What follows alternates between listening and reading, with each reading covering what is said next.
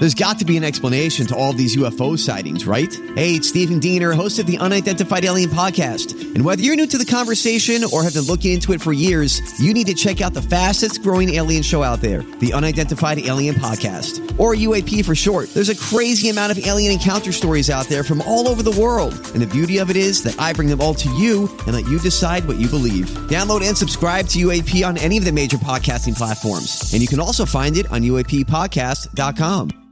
Hi, everybody. This is Adriana Trajani. I'm the host of You Are What You Read. I have the privilege of interviewing luminaries of our times about the books that shaped them from childhood until now. We get everybody from Sarah Jessica Parker to Kristen Hanna, Mitch Albom, Susie Essman, Craig Ferguson, Rainn Wilson, Amor Tolls, you name it, they come, they share. New episodes of You Are What You Read drop every Tuesday on Apple, Spotify, or any major streaming platform wherever you listen to your podcasts. Turning to entertainment news. This is a My Talk Dirt Alert. Everything you need to know from the world of entertainment and pop culture. Heard at the top of every hour on My Talk 107.1. And what have you learned? Author Toni Morrison, the 1993 Nobel laureate in literature, passed away yesterday in New York City at the age of 88. A spokeswoman said the cause was complications of pneumonia.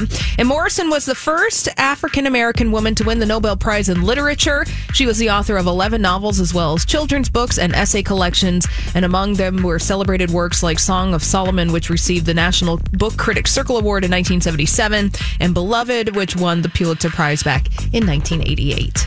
I read a lot of her books in high school. I think a lot of people do.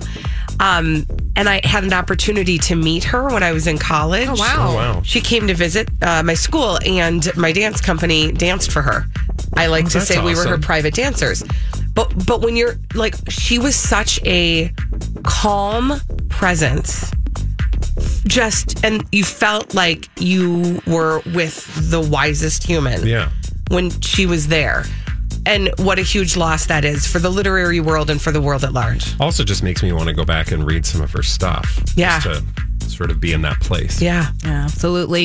And Gwyneth Paltrow and her husband, Brad Falchuk, are finally going to be living together full time after being married for a year. Now, back in June, Gwyneth Paltrow threw people for a loop when she admitted that she and Brad would spend just 4 nights a week at her place and he would go back to his home for the remainder of the week. But now, in a new interview with InStyle, Gwyneth says, married life is really good and now we're moving in together this month. I adore my husband. He's brilliant and deeply kind. I feel like he's a real equal too. She says she really likes being married. It's fun. Yay. Marriage is neat. Also not weird that it's been a year and you're just now moving in together. Yeah. Also, marriage probably is awesome and neat if you haven't changed anything. Yeah. If you're not actually doing the married stuff. So, it's fun. Yeah, it's fun and neat.